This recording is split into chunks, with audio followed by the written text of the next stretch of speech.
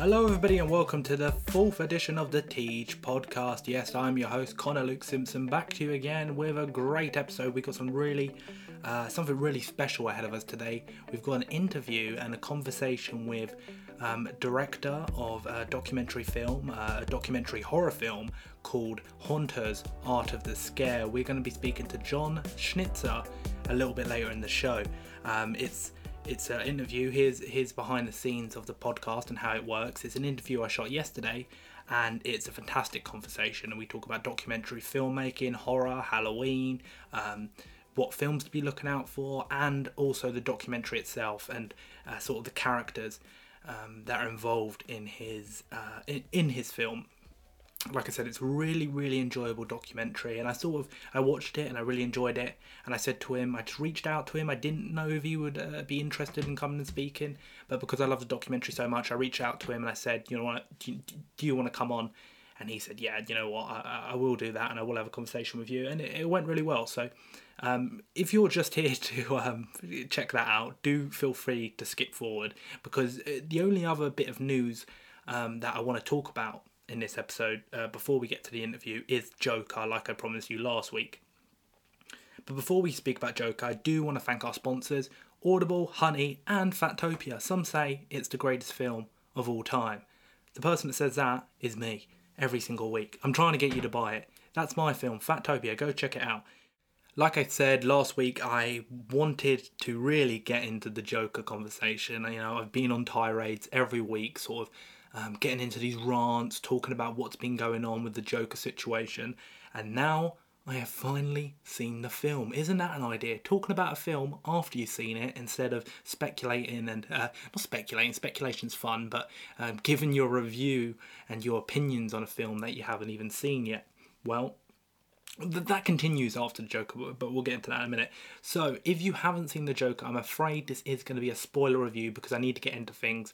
I want to talk about the filmmaking, I want to talk about the story, and also want to talk about the controversy because, like I said, the controversy was a huge part, and I think a huge part of why this film was doing so well. If you don't know, it was number one at the box office. It over-projected. It did better than it was projected to do, and reports are saying that it also looks like it's going to stay on and hold the box office crown this week. So 2 weeks at number one for an R-rated film in America and a 15-rated film here in the UK. I think it's an R in America, right? I'm right in saying that? But it's definitely a 15 here in the UK. So the Joker, I was excited for it. Many of you know I was excited for it, but did it live up to my expectations? Well, I tell you what, it bloody did. I love this film. In fact, I walked out of the cinema the first time. I've seen it twice already. I want to go a third time. I walked out of the cinema saying to James, you know James Hayes, good friend of the show, Bonsai, where is Bonsai? Hashtag where is Bonsai? I said to James, I want to go see it with him. I walked out and I said, you know what? I think that's one of my favourite films of all time. He was slightly shocked by that reaction, but I went again, and it really is. I think it's up there. It's just a masterfully created film. It's a character piece, but beyond that, I'm talking about just the cinema and the filmmaking aspects of it. I mean, the score is sensational. I'm talking about and not just the soundtrack, but the score. I'm talking about what they do and the sort of, which I think is lacking in a lot of films now. You think of like Star Wars, and you have like Leia's theme and Yoda's theme and Darth Vader's theme, or Superman's theme in the Superman films, and the Avengers.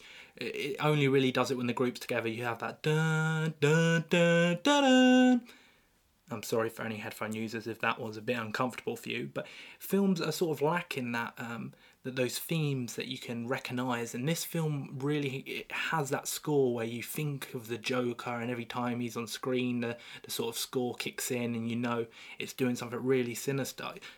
I'm not always someone who is I don't always notice the score a lot on first viewings. It's sort of maybe a couple of times after I watch it. But this one was really, it was at the forefront, and it was really, scores always do this, but it was pushing the narrative forward, and the music was really working to help the sort of the film. Of course, like people say, well, that's what scores are there to do, of course, but this is when a score does it right. And it's being effective, it's not taken away, and it's really adding to the character.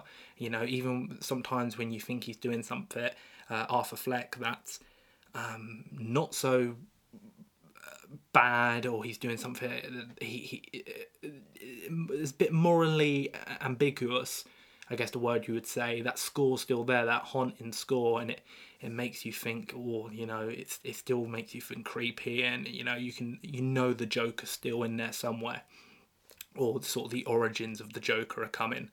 I mean, the soundtrack too. I'm talking about the music they include. I'm afraid I don't enjoy Gary Glitter.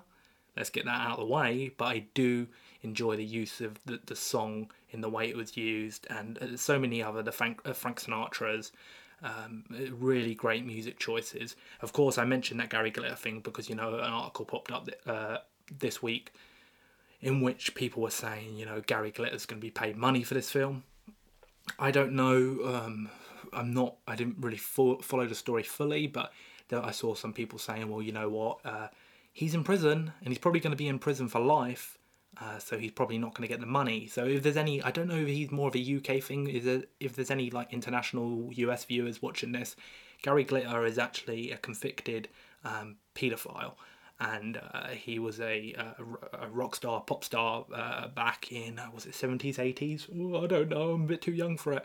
But he's convicted. He's in prison, and they use one of his songs in the film. And the news outlet CNN was saying, they ran with the story. I guess one of their employees probably saw it and was like, that's how we're going to get Joker. Because CNN have been non-stop with the Joker hate. I can't believe it. What I really liked about this film, I mean, we could talk about Joaquin Phoenix's absolutely. I mean, arguably, it's hard to say because he's good in everything. This could be a career best performance, I think a lot of us thought nothing's ever going to match Heath Ledger or outdo Heath Ledger.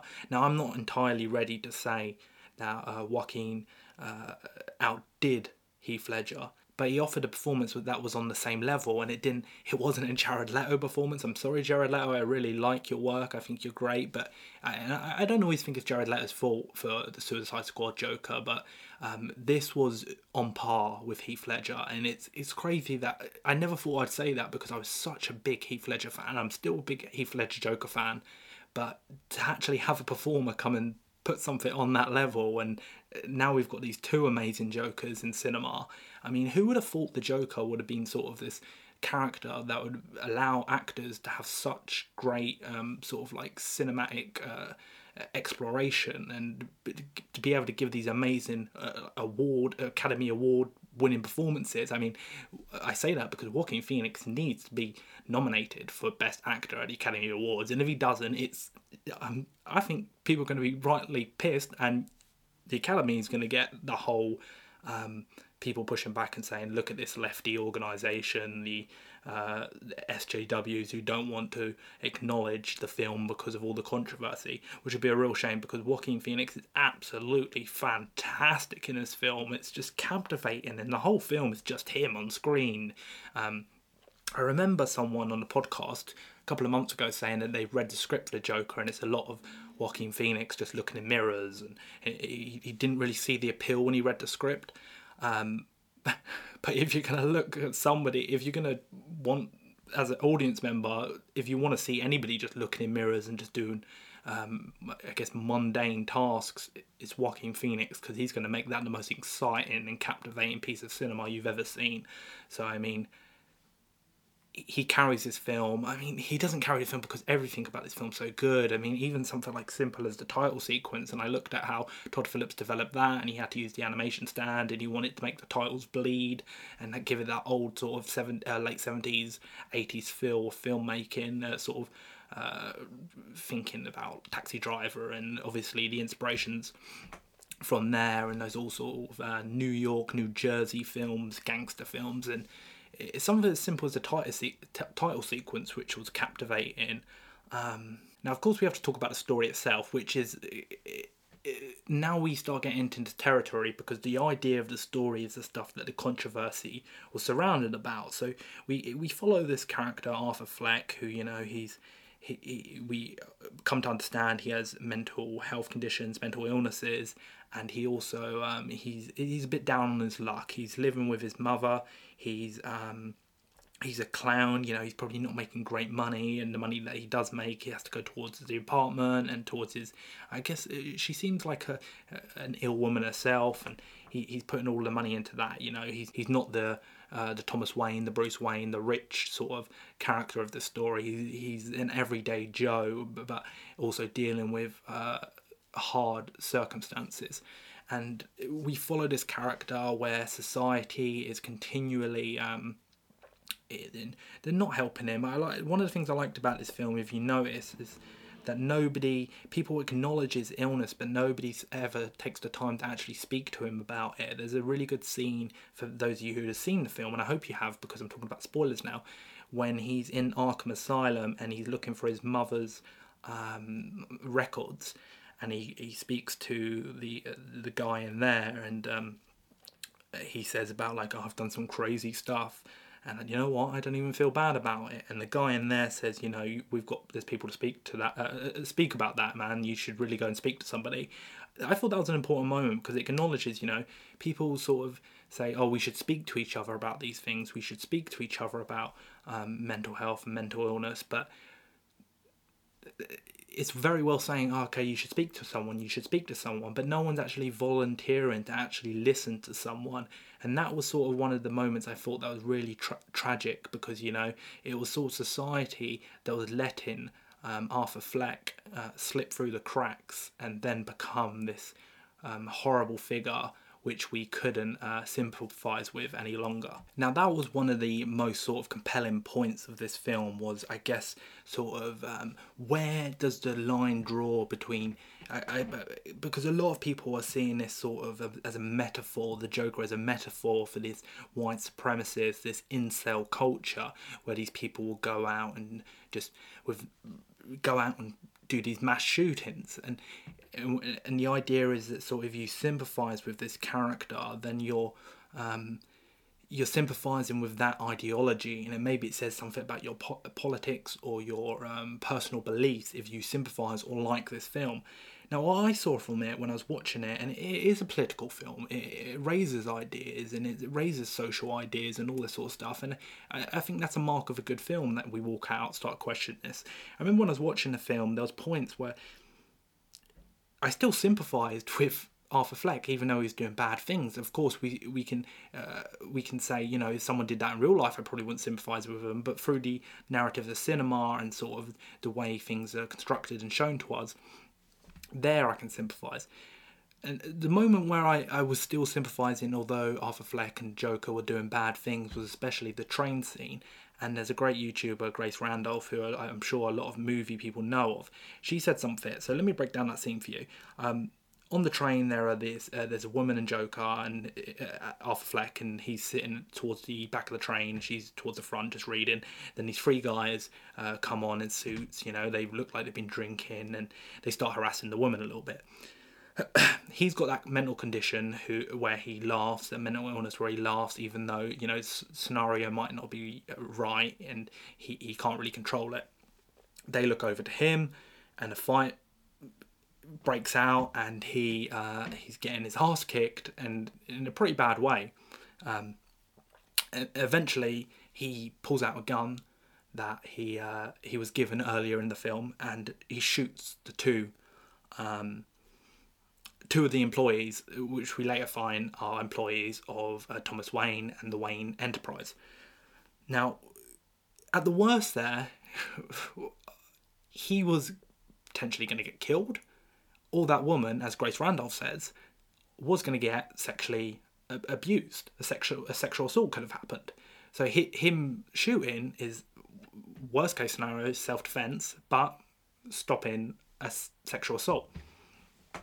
Now, I still sympathise with the Joker, and people say, wait a minute, that's violent, there's uncalled for shootings and all this sort of stuff. I still sympathise with the character then, because I felt, I don't like shooting, I don't particularly like guns, but he was acting in self-defence for a large part. But that scene was really well constructed as well, because the two he had to shoot off immediately in the train to get him away from him, and that other guy ran away, and he didn't spare his life. He went after him, and I love that scene where it's like, poof, and he just walks towards him, still holding the gun straight, poof, poof. doesn't spare his life. He kills him. I guess people would say because he doesn't want people telling him who did it. But I guess they wouldn't really know under the clown makeup. But that was sort of a moral dilemma there as well, where those two were definitely self-defense, but the other one was he wasn't going to be causing any more trouble other than telling the authorities who he was. So that was already started becoming a little bit complicated emotionally as an audience member. But I was still on the side of Arthur Fleck, and then of course he runs away. And perhaps the best scene of the movie, which I liked even more the second time, I walked away thinking that was probably my favourite scene, was the scene in the bathroom where he does this beautiful expression through dance of I kind of saw it as him having control and power for the first time, and he starts to get a taste for that power. And he sort of expresses himself, and he's able to express himself freely for the first time, and he does that through dance, and it's just a haunting scene. It's beautifully done, and I like that expression that dance is perhaps the greatest form of art, because you're telling sort of ideas through movement, and people that understand dance. Now, I don't really understand dance, but I could feel it in that moment, and I thought that was so well done artistically, the way the camera just shot up and you just see the side of Joker's face, and that was a fantastic scene. I ramble because there's so much to talk about this film. I'm talking about sort of the politics, but the filmmaking at the same time. It's hard to sort of stick to one path, but you get the idea of how much I'm talking about and how much I love this film. Where did it start getting a bit morally confusing for the Joker?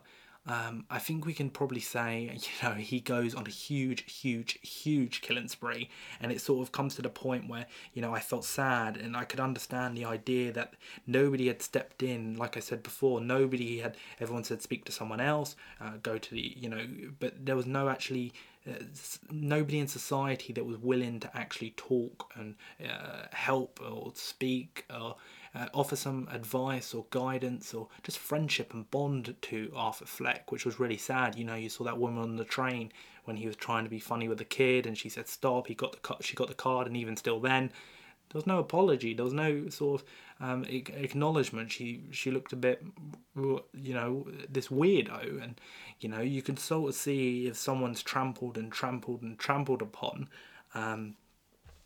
where it will lead them. I said in my Letterboxd review for this, of course, Letterboxd, great for moviegoers and movie fans.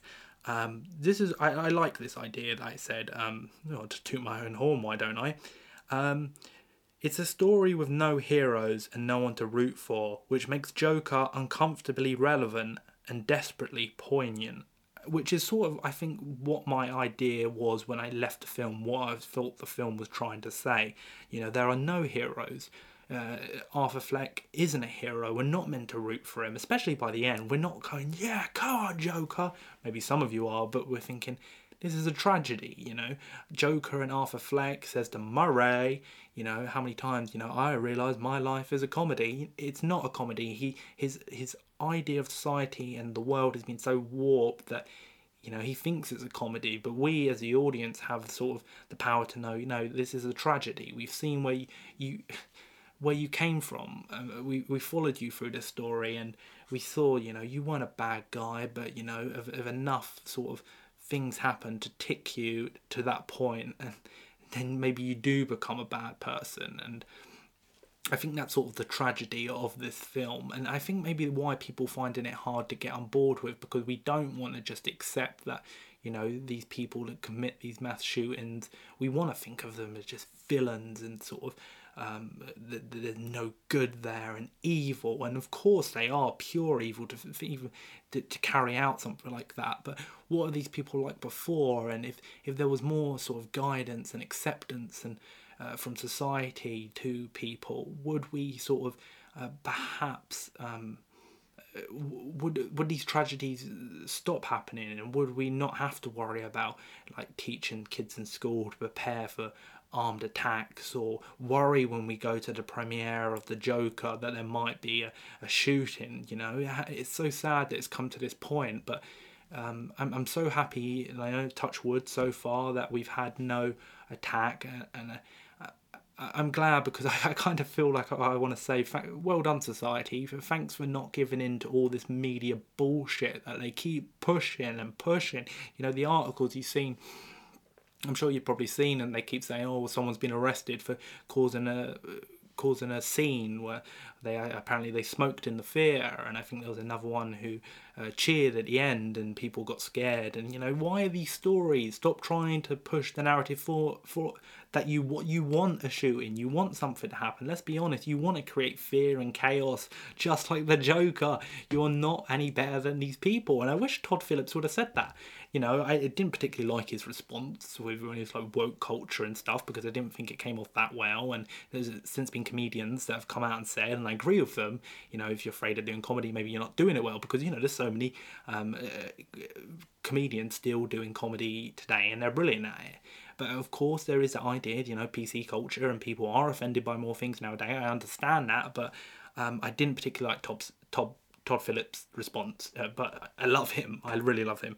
I think if he said, you know what, this film is about to the media, like people like you want to create this fear and chaos, and you're reveling in it because you're creating fear and chaos for people out of nothing. There hasn't been anything, and I'm so glad that so far, and I hope it stays this way, that society hasn't acted stupidly and wickedly just to give the media what they want, and because, you know, the media would have slapped the face of the killer over all their news, and it would have been they would have become an infamous figure, that shooter, whoever it was, and you know, he would have got exactly what he wanted, and the media probably would have as well, and they could have said, there you go, we were right about this film, and we wouldn't have heard the end of it. I cannot believe we're still having this conversation about movies and video games still to this day, about sort of the effects that they cause real world violence, whereas in Joker the exact story is like I said as well in my Letterboxd review, if you leave the theatre thinking Joker glamorizes and encourages real world violence, then you missed the message of Joker. This is what the media are trying to push, that this film glorifies and glamorizes real world violence and encourages it. And if you truly leave the film thinking that that is the case, and that is what this film is about, you have missed the message. The message of this film is, let's all be kinder to one another. It sounds stupid, but I think that is sort of a deep underlying root to this film. If we were all a little bit kinder and not just say we should talk about mental health more, but actually do it. Let's look at someone who looks a bit down on their luck today, instead of these people on Twitter. Like I saw a tweet which I was like, you're completely doing what this film tells you do. See if I can find it. Sorry.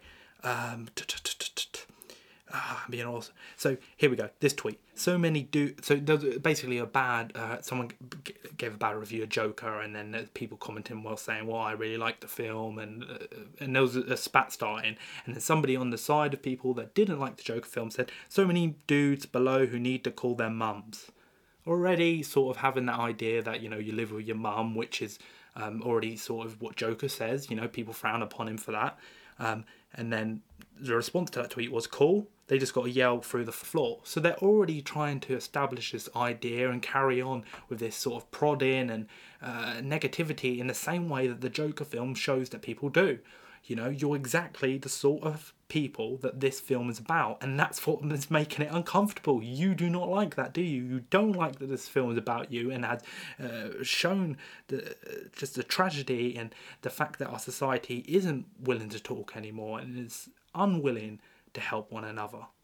But I mean, I saw hundreds of these tweets this week. I was going through, like, I understand if you don't like the film, and talk about what you don't like about it. Was it the filmmaking aspects? Did you not like the story? Did somehow you didn't think Joaquin Phoenix gave a good performance? I saw somebody said that, like one of the weakest performances I've ever seen in my life. I was like, what the hell? But I mean, it's subjective. I understand if you could tell me what you didn't like about the performance, instead of saying things like this. There was another tweet I came through. Everything about this screams toxicity.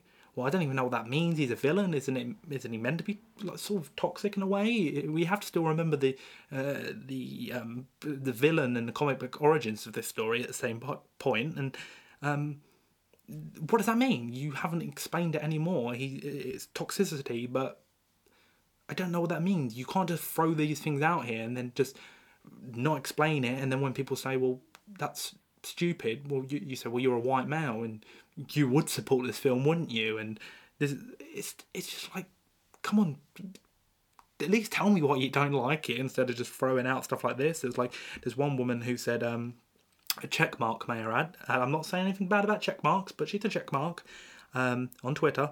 I went into Joker with an open mind. I knew nothing, a blank slate, and I can confidently say it's one of the worst movies I've ever seen.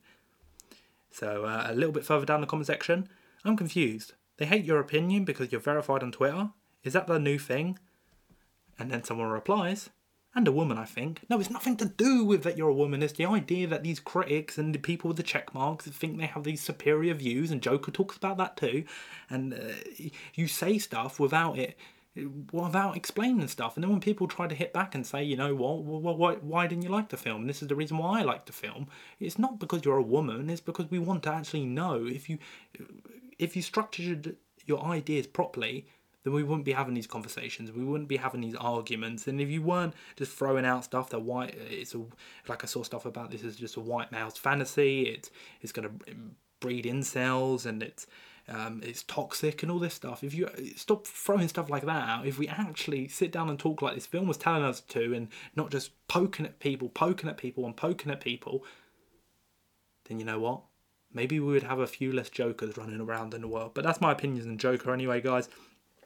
I'm probably going to get in and talk about this again sometime because I love this film. I'm going to probably hopefully go to see it a third time if that's all right with you guys. But until then, we've got a very special guest coming up right after this commercial break. Ladies and gentlemen, I want to take just a minute out of your time to talk about one of our sponsors.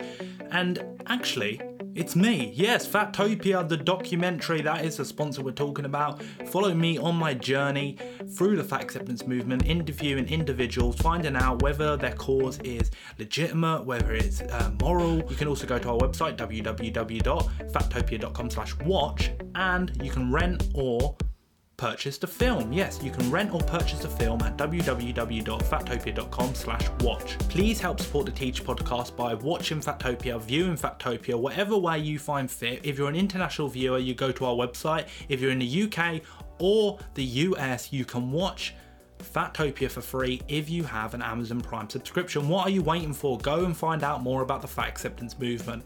Perhaps you don't know about it at all, perhaps you know a lot. Go challenge your beliefs, go find out about fat phobia, go find out about thin privilege, go find out about this movement. I love this film because I made it. I'm trying to sell it to you. It's one of the top 10 films of the year, no doubt, but don't take my opinion for it. Go watch it yourself. I wanted to maybe start off by asking you about, obviously I follow you on social media now, and I've been looking at your Instagram account and seen as Halloween's been coming up, you've been going around to the different haunts and the scare attractions. So what's Horror Nights been like, and what are some of the really good sort of mazes and that people need to look out for this year? Oh, I mean at Universal Studios Halloween Horror Nights? Yeah, definitely. Oh, yeah. Look, Universal is always so much fun just because you get to go inside your favorite movies. You know, it's incredible. Like, they have a Ghostbusters maze, and it's not even that it's trying to be scary. It's that you get the same feeling that you get when you watch Ghostbusters. It's really funny and really fun. I mean, Slimer and I don't know. I was laughing, I was cheering, and at the end, my whole group, we were all dancing as we were leaving. I'm like, okay, that's not the normal haunted house, but it made me feel so good. And Killer Clowns from Outer Space was like exactly what you want. It's funny. It was scary. It was weird. It was the movie. It was great. I mean, and they had some original mazes this year. One of them was Holidays in Hell. And that used to be, last year, that was a scare zone where they had just different, like an evil Easter Bunny, an evil Santa Claus. But in the maze, you go through all the different seasons. They make them scary, but the set design was so out of control brilliant that they made New Year's scary. That 4th of July were all firework victims, and people with children missing their fingers. The Easter bunnies attacking children. I will give you one warning about Horror Nights this year is that you may get wet. A lot of the things that are leaping out at you are spraying water. So, be careful when you scream with your mouth open. Don't be too wide open. and the Us Maze was really completely unusual because it was so much like the movie, and they got the choreographer from the movie to do the teach the actors in the maze the choreography. Yeah, that's one of my favorite films this year, actually, Us. So, I mean, that sounds great. Look, if you love Us, then that maze is exactly for you. I mean, it opens with the mirror maze from the beginning of the movie, and it takes you all the way through all of the major turning point scenes of the movie, and it's done. It was like more like it felt more like modern art than a normal haunt, and it was very cool. And all the dancing and the choreography that was done in that maze was really trippy. And it was all very much in the dark. It was very dimly lit. How do the actors look? Are they based like off the actors in the film? Are they? Yes. Yeah. No, it's a lot of African American actors. It was wonderful. It was like Us. I mean, that thing about with Universal is that they are so faithful to the movies and shows they recreate that you're going through your favorite movies and TV shows. So it's so much fun. I don't know. If you're gonna go, you have to get the frontline pass. If you don't get the frontline pass, come on. If you're gonna wait for like 2 or 3 hours for something, I don't care what you're waiting for 2 or 3 hours. Is it going to be worth it after 2 or 3 hours? I don't care what it is. It's like if you have the frontline pass, then you're not going to be waiting the long lines, and it's a lot more fun. Plus, pay attention when you're getting the ticket online, because you get the frontline pass with early access. Then you can get there like around 3 or 4, and Harry Potter is still open. You can go on the rides at Harry Potter and Jurassic World and Transformers. You can go on all the rides and then still have plenty of time to get to be first in line for a maze. Just quickly on the Jurassic World, I know they opened a new ride. Did you get the chance to try that? Yeah, I did Jurassic World. I had early access. I'm doing basically. I'm telling you everything that I actually do. This is what I do too, because I'm a huge haunt fan. So yeah, we got early access. We did Jurassic World, and I heard that you get really wet on that ride, so I brought like a bunch of garbage bags from home and I made my own like poncho, and it helped. But oh my god, you get so wet on that ride. But it's so much fun. I mean, look, it's very similar to the old ride. Mm-hmm. They got rid of a couple things that I loved from the old ride, so I was very sad to see them go. But they added something new that I was like, okay, that's awesome. I was totally impressed. There was the cut, and they by adding the additions, what do they have? Like they have the updated animatronic dinosaurs that are great. So it was fun. It was crazy, but you're gonna get wet. That's Universal's big theme this year is, you're gonna get sprayed here and there. Hayride that you're on, that you're just being driven around with dozens of other people while creatures and monsters and giant props are surrounding you. So, it gives you that great Halloween feeling. But yeah, look, we have Knott's Scary Farm, which originated theme park haunts and is so much fun. They created the scare zones. They created clicky gloves that you see monsters wear and sliders that slide on the ground. It all came from Knott's Scary Farm. So when you're in the States, if you come to California, you got to hit up Knott's Scary Farm. You got to hit up Universal. But there's just so many independent and immersive and wild experiences. Like there's one that I always love to go to every year called Zombie Joe's Underground Theater Presents Urban Death. Right. This has been around for a long time, and Zombie Joe's Underground Theater is year round. Year round, he's putting together really crazy, bizarre attractions. He has a very tiny space, and so what they do is he's very masterful in how he uses his space. And for Urban Death, I'm not going to spoil anything. I just want to give people so they understand. With Urban Death, the maze is like made out of garbage bags. And you're given like a dimly lit flashlight, but you only see what you can shine the flashlight on. It's naked people. It's people doing all kinds of crazy things. It's a lot of fun. And then you sit down for this weird sit down show that feels almost like a David Lynch fever dream talent show. The lights go on, something insane happens, the lights go off. And that just keeps happening until the show's over.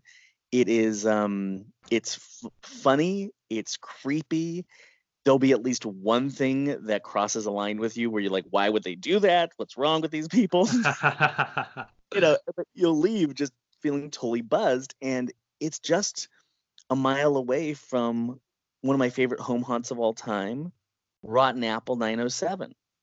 And Rotten Apple 907, they were the beginning of my film haunters. They were the older couple that were talking about all the haunts that they do at their home every year. And you saw all the elaborate haunts that they do. That's Rotten Apple. So look, there's just so much to choose from. It depends on what you want, because if you're looking for something extreme, then you might want to go to Freakling Brothers in Vegas, where they've been known to even hire professional wrestlers to pick you up and throw you into the next room of their maze. Or the 17th Door. The 17th Door in Orange County, which I'm going to be going to, I think, this weekend. 17th Door is a prison theme, and it is full contact. I mean, last year I was crawling through a shock tunnel. I was being shocked in the shock tunnel, and I tried to get off the shock pads, and an airbag went off to push me back on them. And they have a safe word, and if anything becomes too much, you say the safe word. But what's nice about 17th Door is they don't kick you out. If you say the safe word, you then skip to the next room, because maybe cockroaches are too much for you, but you're okay with being locked in a box. Maybe being locked in a box is too much for you, but you're okay with whatever else is in the next room. But if you go to 17th Door, you have to pay a little extra for the VR experience that starts it off. I don't even care if you don't like VR. The VR experience is so insane. It is not just that you're wearing the VR goggles. It's interactive. It's a ride, and things are happening to you while you're experiencing it that will make you scream your head off. It's really fun. So that's the 17th Door. You definitely want to check that out. But there's thousands more traditional, interactive, and really hands-on extreme haunts that are just all over the country. And even there's another one in California that I haven't checked out yet, by Sinister Point, called The Mist. What I've heard is it's a 30,000 square foot space that's being fogged in. So you're on a scavenger hunt, and while you're on your scavenger hunt, monsters and creatures are chasing after you and popping out around you. So that sounds like a lot of fun too. You can hear how enthusiastic you are about it. So I was going to ask sort of what was your inspiration or what drew you to the film, but that's probably not necessary. No, I look, it's one of the, come on, it's one of those things where you get to go somewhere where someone has created this interactive experience that's made to make you scream and lose your mind. It's like, I mean, I love watching horror movies. I was just at Beyond Fest and Scream Fest, in Los Angeles, where I was watching back-to-back horror films, which I love. But there's nothing better than getting up and then walking into a horror film situation, because you never know how you're going to react to the stuff. You always learn something new about yourself when you see what actually scares you in real life. So is this a film that Haunters, Art of the Scare, we're talking about? If anybody hasn't seen it, I thoroughly recommend it. It's available on Netflix at the moment still, isn't it? It's YouTube, iTunes, and of course the website. Was this Yeah. always a film you always knew you wanted to make then? Yeah. No, I've always wanted to do something about the haunt world because look, I just love it so much. But, you know, I was always afraid that it would just be me going, I love haunts. I really love them. Just be Yeah, like, yeah. okay.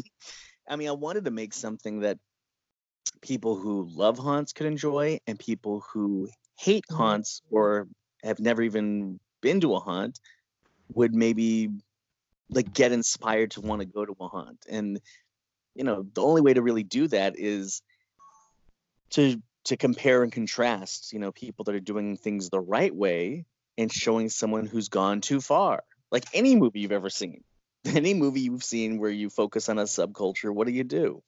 There's always one person in that subculture that's taking things a little too far that ends up contextualizing the people who are doing it the right way and make you go, ooh, this is interesting. And at least it picks a fight with you. I love a movie that picks a fight with you because then you have to choose a side and then you have to have a debate. And when it's over, you can get into arguments and discussions about what you think, you know, would you do an extreme haunt or are you more about traditional? If you're into extreme haunts, then what kind of extreme haunts and how far do you think is too far? It's discussions like that that just make a movie going experience way more fun. I love that you call it a movie as well, because I am trying to get in the documentary space myself. I've released my first film, and that's what I kind of want to achieve with my own films, is to think of them like movies. And what I really loved about Haunters was it has this rewatchability factor to it. Like I feel like sometimes we don't go back and watch documentary films like we would narrative films, but with your film, I've watched it probably 3 or 4 times already. And that's what I really love about that. Was that something you consciously tried to do, have that sort of rewatchability factor? I mean, it often plays like an actual horror film. Thank you. You know, definitely. No, it's exactly what I was going for. Because look, the first cut that I did was not quite like that. I Yeah. was, oh, the first cut of anyone's movie is always, you know, never what you. It's always the first cut. You know, the Yeah. first cut was I Not wanted what. to get more haunts in the movie. So the first cut, I had way more haunts in the movie and way more people in the movie, and it felt like it should have been called, you know, Hauntapalooza or Haunt Porn. It was just like haunt, haunt, haunt. I mean, if you loved haunts, it didn't matter. It was like the ultimate Halloween special of just like haunt after haunt after haunt. But if you didn't like haunts, it was like, the hell is this? Just like it wasn't. There was no story, and I kept thinking, all right, I got to get rid of some of the stuff, even though I love it all, and it's got to be an experience that you feel. And the That's way to do sometimes the that hardest thing to is, do, isn't it? Getting oh, rid is of that? stuff. Oh my God, it's the Yeah. worst. You I now see these documentary series that are 6 hours long, and I'm just like, I could have I could have easily done a 6 hour. There's nothing easy about editing 6 hours. I had so much edited. I have so many hours edited that I was like, oh, I could just release a TV series, have hour-long episodes. It would be so much fun. But I love the idea of a movie, a Yeah. beginning, a middle, and end that puts you through a visceral, emotional experience that also makes you think. And so I wanted it not to be an info dump where, because a lot of information documentaries are hard to rewatch because once you have the information, why else is there? Why would you watch it again? You have the information. But like in a movie, that's in a visceral, emotional experience where you laugh, where you get a little choked up, but then you also get disturbed and maybe even turn away. That's something. That's something special, and that's something to revisit each time because there are things about the characters we don't reveal up front that you wait until while we are editing it, we kept thinking, when is someone going to ask the question, why is this guy on camera wearing dark glasses the whole time? And I wanted to be like, when someone thinks that, I want to be able to have the movie answer right away. Because my favorite movies and my favorite documentaries and my favorite just films, every time I have a question that pops in my mind, like a minute later, then it gets answered. So it's like, ooh, it's like I'm almost I'm like bonding or Spock mind melding with a movie, and it makes it feel like you're really experiencing something with the filmmaker. It's a wild experience when you get to do stuff like that. And tone shifting is so important. Like watch, a Tarantino movie. He gets to go from comedy to drama to horror. He keeps tone shifting in such a brilliant way. I wanted to really, with my first film especially, and with anything I ever do, to be able to show that we can go from making you laugh to making you emotional to freaking you out. A real symphony of emotions. And I'm just so proud of Honners because I really feel like we achieved it. I was going to say as well, the other thing that I really love about this film is because we mentioned hayride. I worked on a hayride for a year, and it was one of the funnest experiences of my life. And what I think this film does really well, and I think people that have been on scare farms or mazes, what they will understand in this film, what you captured, was the sense of like bond and community and friendship you really form when you're doing this. So what was that like for you when you were like working with these people? Did you sort of make relationships with them? Was it a lot of fun doing that? Like just when I was filming? Yeah. Of course. I mean, look, it was 4 years. I went down a rabbit hole for 4 years making this movie. And I filmed way more. Like when you see the montages that are throughout the film of all the different haunts, those are all places I went to and things I filmed. So I went all over the place. And it was really fun because I got to have like a backstage pass, and the people who gave me all access into their lives, where I really went into their lives and went behind the scenes with their family and everything else to really learn their story. It was an incredible experience. And some of them I became incredible friends with that I'm still friends with, like Shar, who is my favorite scare actor. She's my favorite she was monster. brilliant in that documentary. I thought she came off so well, like really likable. Like she actually reminded me of someone who worked at the farm that I was on. It was really weird actually. Oh, really? Yeah, look. I thought I was gonna do one interview with her about scare acting, and she mentioned in the first interview about the connection between the monster and the human, and I was like, ooh, oh, I like that. And I asked her some more questions, and then I just was like so intrigued by her, and I saw how passionate she really is. She's so passionate about scaring people, and it's something that some people might consider a phase that, oh, you'll grow out of it. And she's been doing it since the 70s, and she is just as excited about it now as she was then. So I wanted her to be in there because I could tell she could be like a real part of the heart that can juxtapose the horror in the film. And Donald with the dark glasses, he's one of my best friends in the world. Donald, I actually met him in the 6th grade. I met him. We did a haunted house together, and the one he talks about in the movie. I'm actually in the movie for like a second. There's a photograph of Donald wearing his dad's army clothes with a mask, and I'm the kid with the Freddy Krueger glove and the skeleton shirt. Oh wow.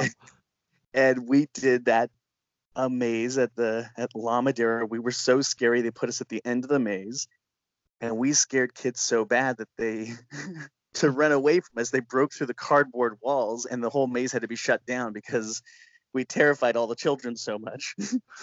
And the kids we scared that really broke the whole thing apart to get away from us were in high school. They were high school kids, so we felt like we were unstoppable. But as a kid growing up, I remember his family, and he came from a very dysfunctional family, and they were just terrible to him. And years later, he told me, "Oh yeah, my family's doing a haunted house. You should come." I'm like, "I'm not going anywhere near that. It's like the Manson family haunted house. I will have nothing to do with that family. They're crazy." His brothers used to beat him up, and they beat me up too. I don't want to be up. What kind of haunt is this? And then my mom calls me and says, "You know what? You have to go to this haunt and see what's happened." And when I went and I saw that this haunt brought this family together, it healed this family. I thought that was the sweetest thing I'd ever seen. But I thought I would really love to film the story. And then I noticed the haunt across the street. Donald Hunt has a haunt across from him that's just as amazing, and different but totally amazing. And I asked him, I'm like, well, you must be really close with the guy across the street. I mean, the two of you both haunt. And he's like, I don't talk to that guy. He's the competition. I was like, what? They've been competing against each other for a decade. They live on the same street, never once talked to each other. And I was like, this could be the entire movie right here. I started interviewing both of them about each other, and it was so awesome. And then the next day I show up and they're talking to each other. I'm like, what's going on? And they go, well, after we did that interview yesterday, we realized we have so much in common. We should just be friends. I was like, well, there goes that movie. Things change when you make a documentary, man. Yeah, it's a difficult one. You can't just plan it out, can you? Things always change. People, look, it's like documentaries don't get the credit they deserve for being as they're so difficult to make, because it's not like I can make someone live their life a certain way or make someone do something. It's like I'm observing, I'm hoping certain things are going to happen. Yeah, you have a plan in your head. You think this will look really good, but it doesn't happen. Something else might happen, or something even better happens. And you're like, yes, that was even better than I expected. Exactly. Like people kept asking me, well, why is there so much of McKamey Manor in your movie? Why is there so much of that guy Russ? I was like, look at the movie. There's a reason. He kept doing things that were just like blowing my mind, and that crossed lines, and that I was completely shocked by. I did want to speak about it, because what I think about that film, your film, is he almost plays like, if it's a horror film, almost like the monster or the antagonist of this story in some ways. I think you make him relatable, but also then there's moments where you're conflicted about him. And what was that like? How early on did you know that you wanted to get him in your movie? And also, how did you reach out to him? Well, the first time I saw one of his videos, I was like, whoa, this looks like a Rob Zombie movie being projected on the Titanic while it's going down. This is the craziest thing I've ever seen. And for people that are listening that don't know, Russ McKamey of McKamey Manor. So this guy has this haunt that it's an extreme haunt that has no safe word. So there's no way of getting out. This is the only one in the world. Everyone else in the world has the sense to have a safe word, okay? had enough, you say the safe word, they let you out. Well, this guy doesn't. And I saw his videos, and he had I don't know, 20 hours of videos online. And I was looking at them, and I was wondering, are these real? Are they real, or is there... It's hard to tell what you're looking at because it's so crazy. And I just made me really curious, who is making this? Who's doing this? What's his normal life like? Does he have a day job? What does he do? Because you just look at that kind of thing, and it's like the movie The Strangers. It's like, well, who are the people under that mask, and what did they do before they terrorized that house? What was their day? What did they have for lunch that day? I'm curious. You know what I mean? And so with Russ, I sent him an email and reached out to him, told him I have a documentary, I'd love to include him. He calls me at like midnight, and he's like, he puts on a creepy voice. He's like, "This is Russ McKamey." I was like, "No, you don't need to do that. You don't need to do that. I really want to just talk to you." And it's like, "You're talking to me." I'm like, "All right, knock it off." And we talked, and he was very concerned. He's like, "I don't want anyone filming what I do. You know, he only wants to show what he wants you to see. That's why his videos are edited the way they are." But then we talked, and I finally convinced him to let me go down and film him for a weekend. And I brought a waiver. It's the agreement. So it's basically giving me permission to film. I said, "Here's the deal. I'll film you for a weekend. If you like what's going on, sign it. If not, I'll get rid of the footage." I thought I'd give it a shot and see what he did. And I explained to him how he would probably come off in the movie. And I was telling him, like, the first time people see you in the movie, they're going to think you're nuts. The second time, they'll probably think you're crazier than the first time they saw you in the movie. And then at one point in the movie, I want to show at least something relatable. Just anything about you as a person, you know? That way people can go, oh, this is a person.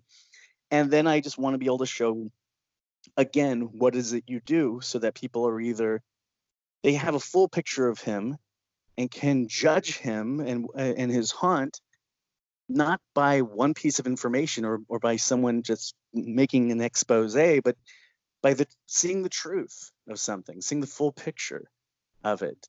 And he liked that idea a lot. And there's a reason why I don't narrate the movie. Because if I narrated the film, it would have been abusive to have me narrate the film. You don't need to hear my point of view. You need to make up your own mind. And what's funny is there are people who watch the movie that someone said to me, hey, that's like a love letter to McKamey Manor. I was like, really?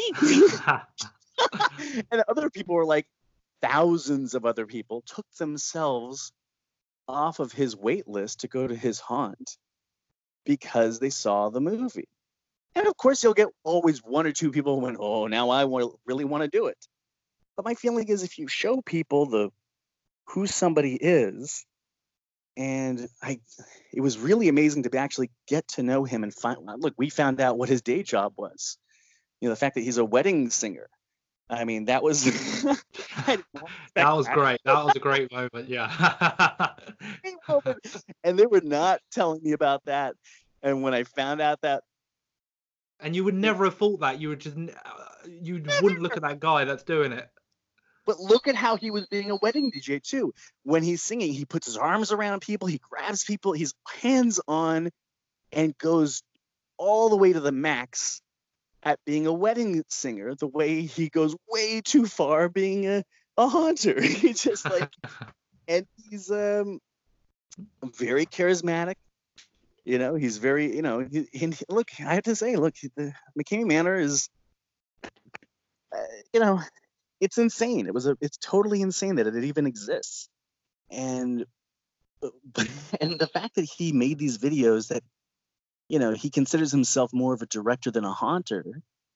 But then you look at his videos and it's like, wow, some of his videos have 20 million views and thousands of comments where people are arguing about what they're seeing.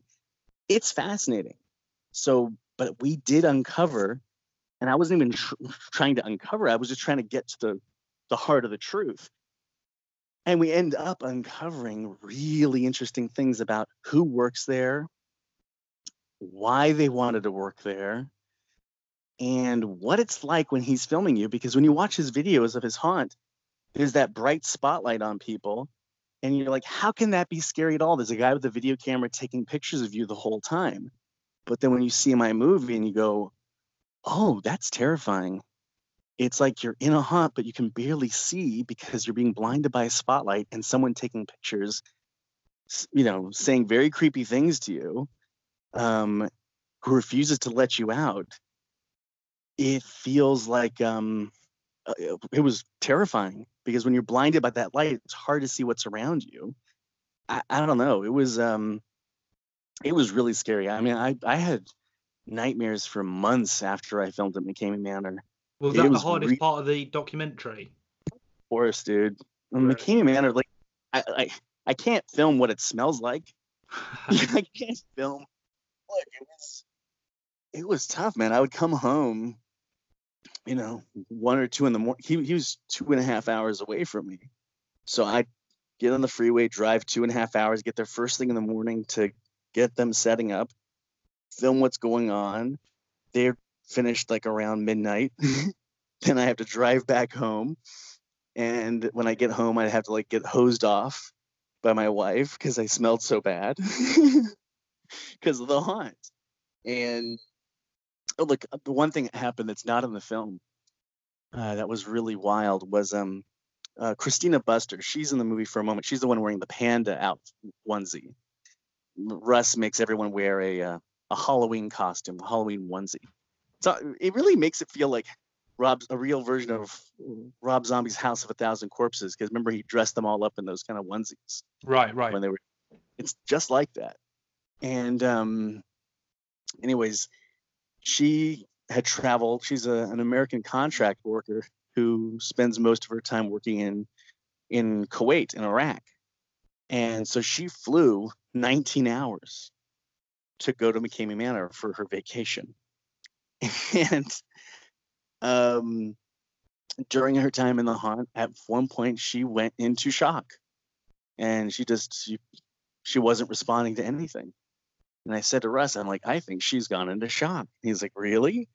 And I just kind of waved my hand, and I realized she is not responding at all. I picked her up. I put down my camera like a terrible documentarian. I put my camera down. I picked her up and put her in the house and put her on the couch.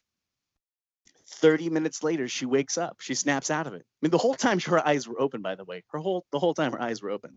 But 30 minutes later, she snaps out of it and she goes, why am I not in the haunt anymore? I said, what do you mean? I'm like, you went into shock. She went, I flew 19 hours for this. How dare you? How dare you pulled me out? What a ripoff. And then Russ comes in and he's completely changed his demeanor. And he's like, how you doing? And she's like, fuck you. Put me back in that haunt. I can't believe you took me out. He's like, what did you just say? She's like, I want to go back in that haunt right now. And she's yelling. He's like, you really want to go back in? He's like, yeah, this time don't take it so easy on me. And I said, whoa, stop all of this. This is insane. I was not about making my movie at that point. I was like thinking, she's going to get murdered. She's pissing him off. He runs back to the haunt, turns on all the sound effects again, and then comes running after her, picks her up, and runs back in the haunt. And then I was like, oh my God. When it was over, she then went back to McCamey Manor 2 more times.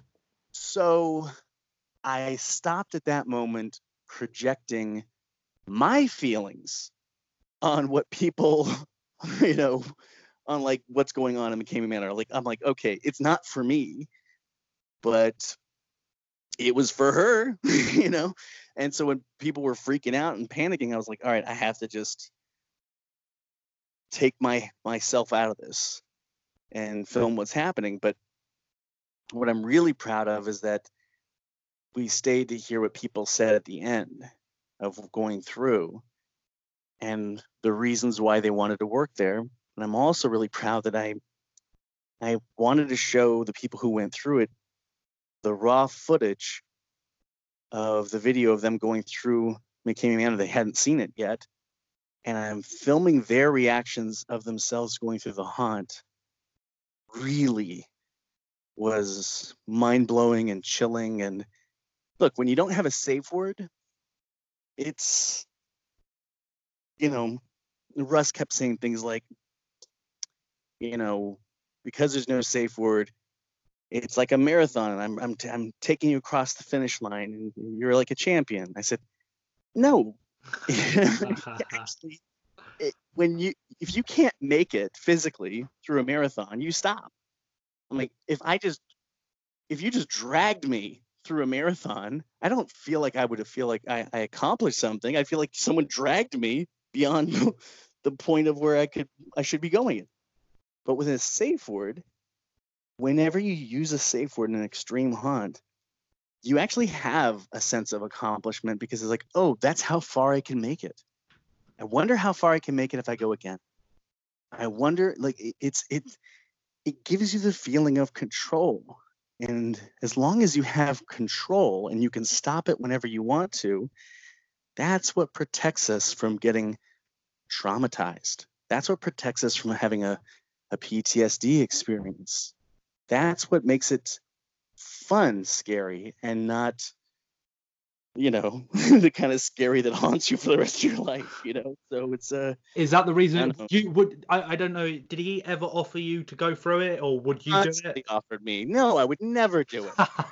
Never do it. I didn't join a fraternity because I didn't want to be hazed. Why would I go through this? I mean, look at it. I would bring up fraternities a lot too, because you think about it. No one's ever died going through McCamey Manor. There was a heart attack. but no one's ever died. People die all the time in fraternities and sororities when they pledge. You know, I'm not like giving an excuse. It's just funny that there are these, fraternities and sororities, which I consider to be extreme haunts in prestigious institutions. But Russ is, look, when you don't have when you do or you don't have a safe word, okay? So if you just have a haunt, you're at the mercy of the judgment of the person in charge of that experience. That the same way that, someone who created a roller coaster, you're hoping that real professionals worked on that roller coaster. You want to make when I go to an elevator, I want to make sure this is a real elevator, right? People, I want to make sure this is like put together well. And when there's no safe word at McKamey Manor, then you're stuck with what? You're stuck with the mercy of the judgment of him and the people that are working there. And, for the most part, you don't know anything about them. And with my movie, you learn more about it. And look, I don't care who the person is. They don't know you. They don't know what you're thinking or feeling. They don't know if this is too much for you. Only you know that.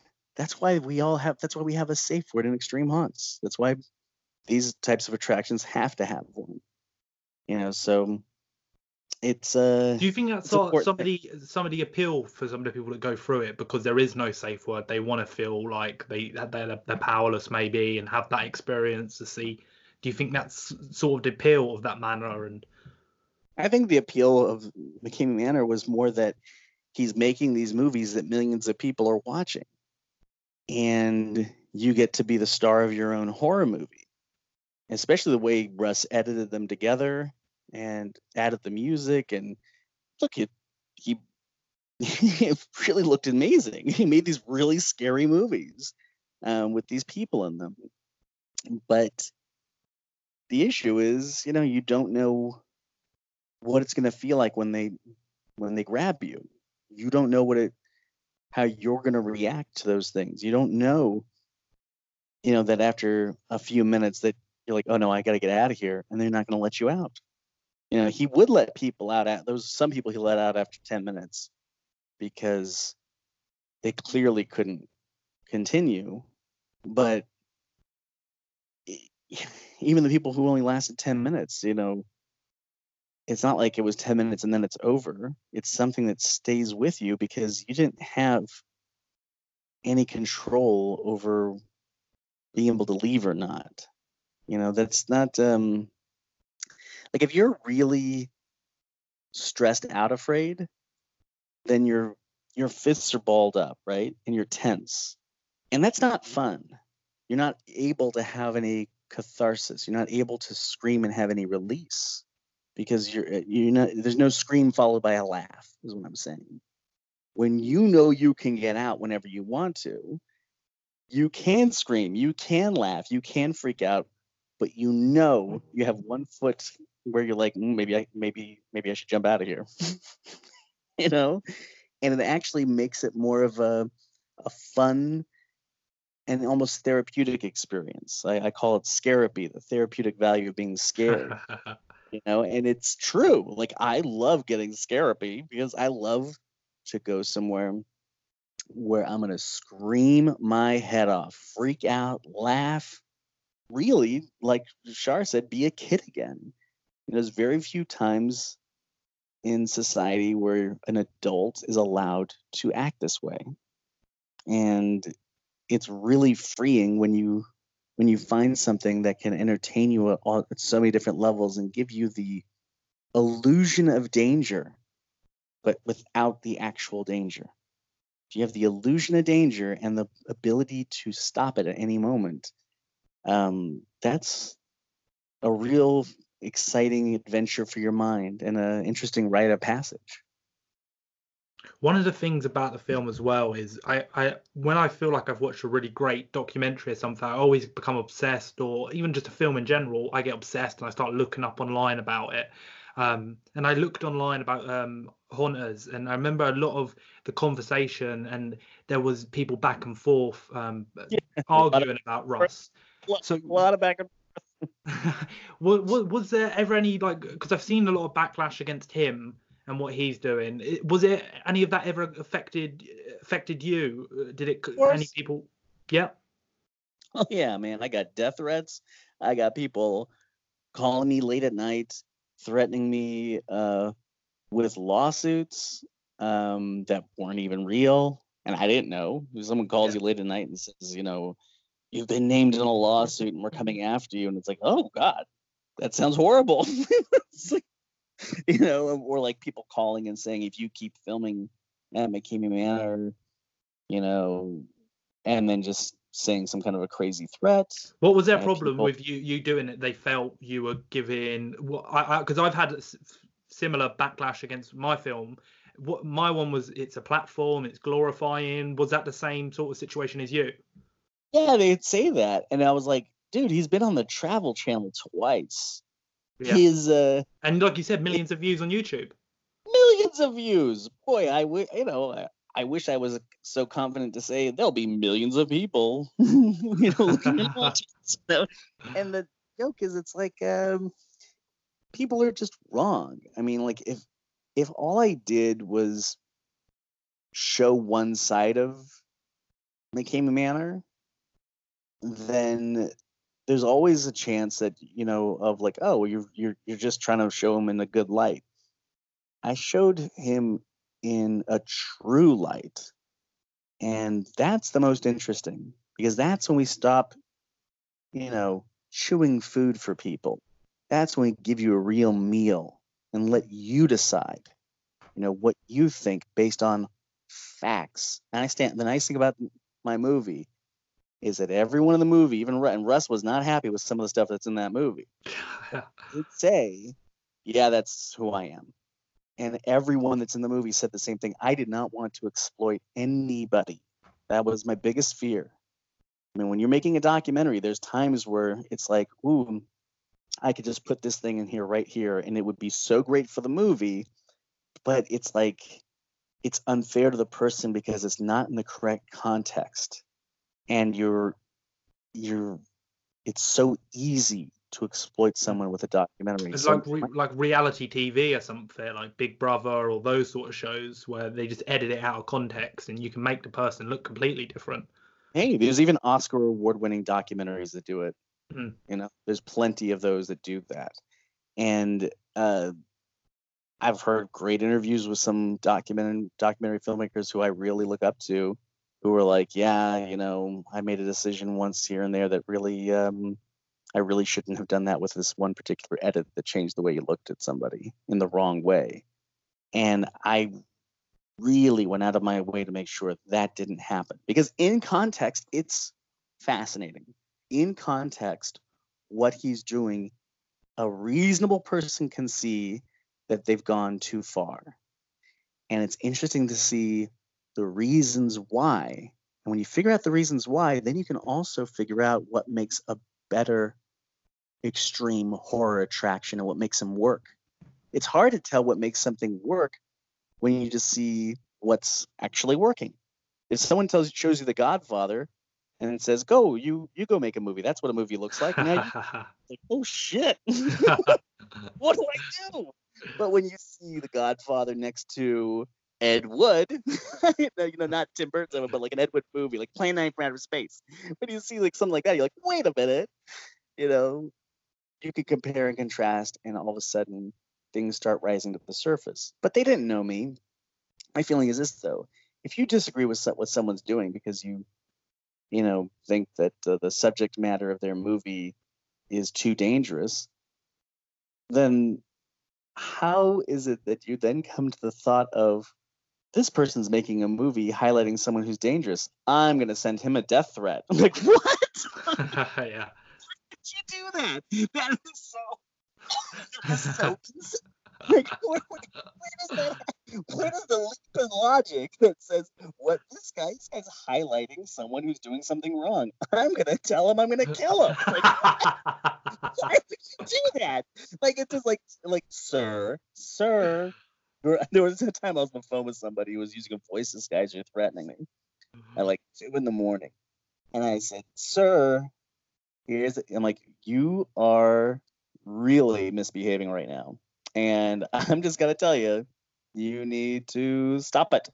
You need to stop it right now." And I said, and he started laughing at one point because I really was scolding him like a little kid. I'm like, you need to start thinking about if what you're doing is worse than what I'm doing. And I have a feeling it is, sir. I would never call you and threaten your life. This is what you're doing is ridiculous. And recently, someone came to a party recently. This one there's a lot of horror mixers out here. We're like a lot of horror fans and horror filmmakers. We all get together and hang out because we all love the same stuff. Might as well get together. And one guy came up to me and said, "I have to apologize to you." I was like, "Okay." He says, I called you and threatened you with a lawsuit, and I kept threatening you with lawsuits." And I was like, "Oh, well, you're not forgiven. Why did you do that to me? Why did you do that? That's horrible. That was so stressful." And he's like, "Well," I was like, "there wasn't even a lawsuit." It's like, "Well, no, there wasn't." I'm like, "Oh my God, like, what's wrong with you? Why would you do that?" But it's like, look, I knew by involving Russ and McKamey Manor, it was going to stir things up.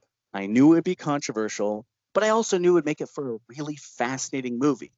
I also knew that by having him in there, it would show Shar and Donald in a way that, look, the rest of us that are in the horror community can already look at Shar and Donald and say, "Wow, what these people are really awesome, and what they do it for the love of scaring people in a really fun way." But people who are not into horror saw them before as, "Hey, what's wrong with these weirdos that want to scare us? It's wrong to scare people, right?" Yeah. But when you see Russ there, by having that kind of unfiltered horror, and by seeing, oh, this is who he is having work at his haunt, and it's like, what? He went from having kids working there, which, look, there was nothing wrong with those kids. Those kids were good kids. But the fact is, if you encourage a kid to go and do crazy things, what are they going to do? They're going to go too far because they're kids. They're just kids. They didn't know any better. And then when you replace them with someone with a neo-Nazi background, someone who attacked a police officer and went to prison, that's not who you have working at an extreme haunt. You know, and by showing that, and then by having Josh Randall of Blackout. Blackout is the original extreme haunt, the first one ever. It's psychosexual, naked people waterboarding you. They go really far, but they have a safe word. And I always saw articles where people were comparing Blackout and McKamey Manor as though they were the same thing.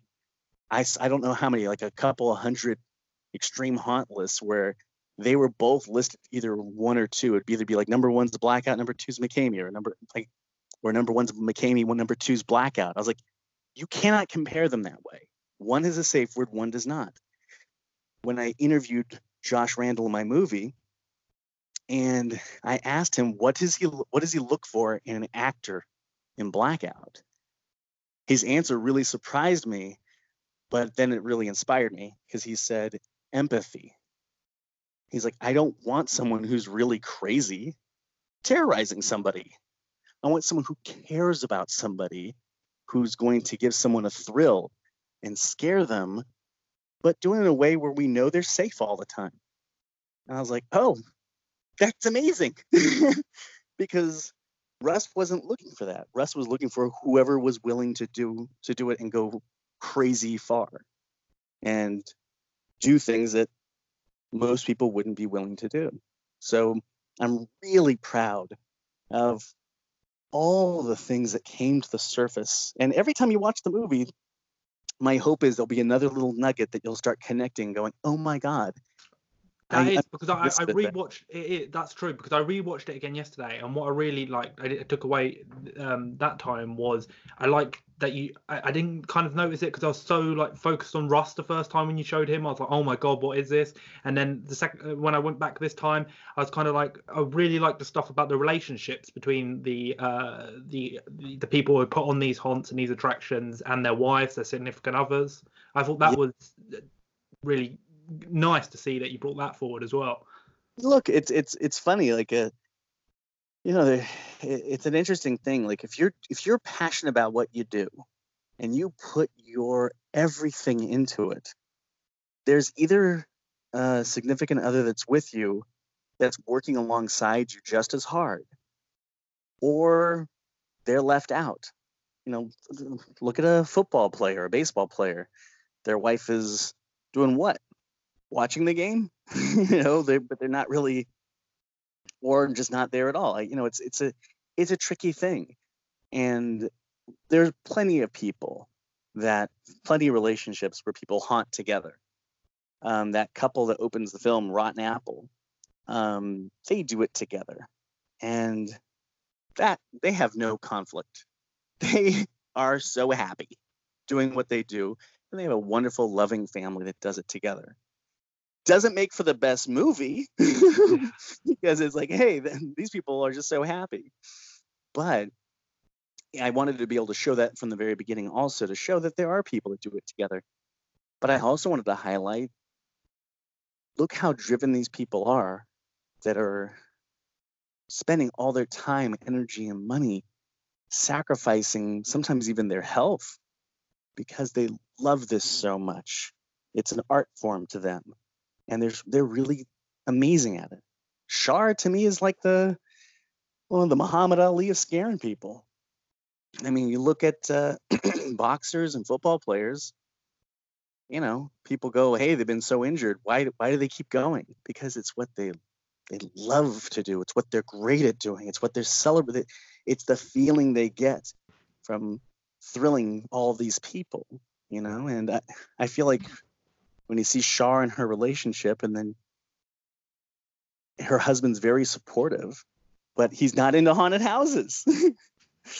And I don't know, the problem with the documentary is you have to stop filming because her daughter wasn't available to be filmed when I was making the documentary. She was away at college. And then she comes back and she's a scare actor. And she's amazing. And the two of them scare together at the 17th door now. That's amazing. I wish I had that in the movie too. And now Shar is like a mentor for other monsters, and she teaches them the right way and the wrong way of scaring. And that's really inspiring. And yeah, that's the issue with a documentary. You could spend 4 years and then go, I wish I'd filmed for 5. Yeah. Because you can go forever for some of them, can't you? Just like, yes. Where's the cut-off point? There's a reason why Exits at the Gift Shop took 10 years. You commonly hear people say, a friend of mine's working on one right now. He's on year 8 of his documentary. So you hear that all the time. But it had to come to an end because I needed to get it out into the world, but at the same time, it came to an end because it was like I have what I need to tell the story. It's here now. I felt the real catharsis in where Donald was with his wife in the movie, and where Shar was, and what was going on with McKamey Manor. By the end, it felt like there's an ending here. It's here. We have it. And when I look at the whole completed movie, once we had that final cut, I was so moved by it because I was like, wow, I can't believe it. Where I'm laughing, I'm getting choked up. I'm getting really freaked. There's always one part that I have to look away from. It's like it makes me feel too uncomfortable. But then by the end, you get this weird feeling where you feel strangely inspired and kind of like heartwarm, like it's a heartwarming feeling at the end of this movie. And if we can show you the most messed up, insane stuff and take you down such a weird rabbit hole of insanity, but by the end you feel inspired, and then you have the Q&As that we had where arguments would break out, people would yell at each other, people will laugh, and I was like booing and clapping, and I was like, wow, this is not the normal reaction to a Halloween documentary. This is not, the reaction that you'd get if you just showed, here are some of my favorite haunts, and it stays with people. I mean, we get, it's amazing reactions that we've been getting from fans everywhere. And Shar, who now has a huge following, and she's been cast in a bunch of movies recently because of the movie. And whenever they go to haunted houses, they're treated like royalty now. That's Shar and Donald, not Russ. But no, it's been a real adventure. And my favorite review of it was by someone on Letterboxd who said, it's part real life Saw movie meets part real life Waiting for Guffman. It's true. It's like the horror, the hearts. It's really crazy. I want to just finish up with maybe a last sort of question, just sort of maybe like general, as Halloween's coming up. Is there like a movie that you go back to every year around this time? And also maybe a movie recommendation of a horror film that's come out in 2019 that people might have missed? Oh boy. I mean, look, those are tough questions for me because I watch so much. Yeah. Every October, I put on I went and saw The Exorcist at Beyond Fest, and Linda Blair was there to tell stories afterwards. I love The Exorcist, and I love Halloween, but I also love. Do you remember that movie, The Lady in White? Right.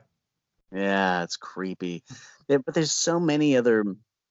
I just really get into my haunted house movies, and I like to watch really creepy ones like The Others or The Orphanage. There's so many. The Changeling with George C. Scott. I don't know if you ever saw that one.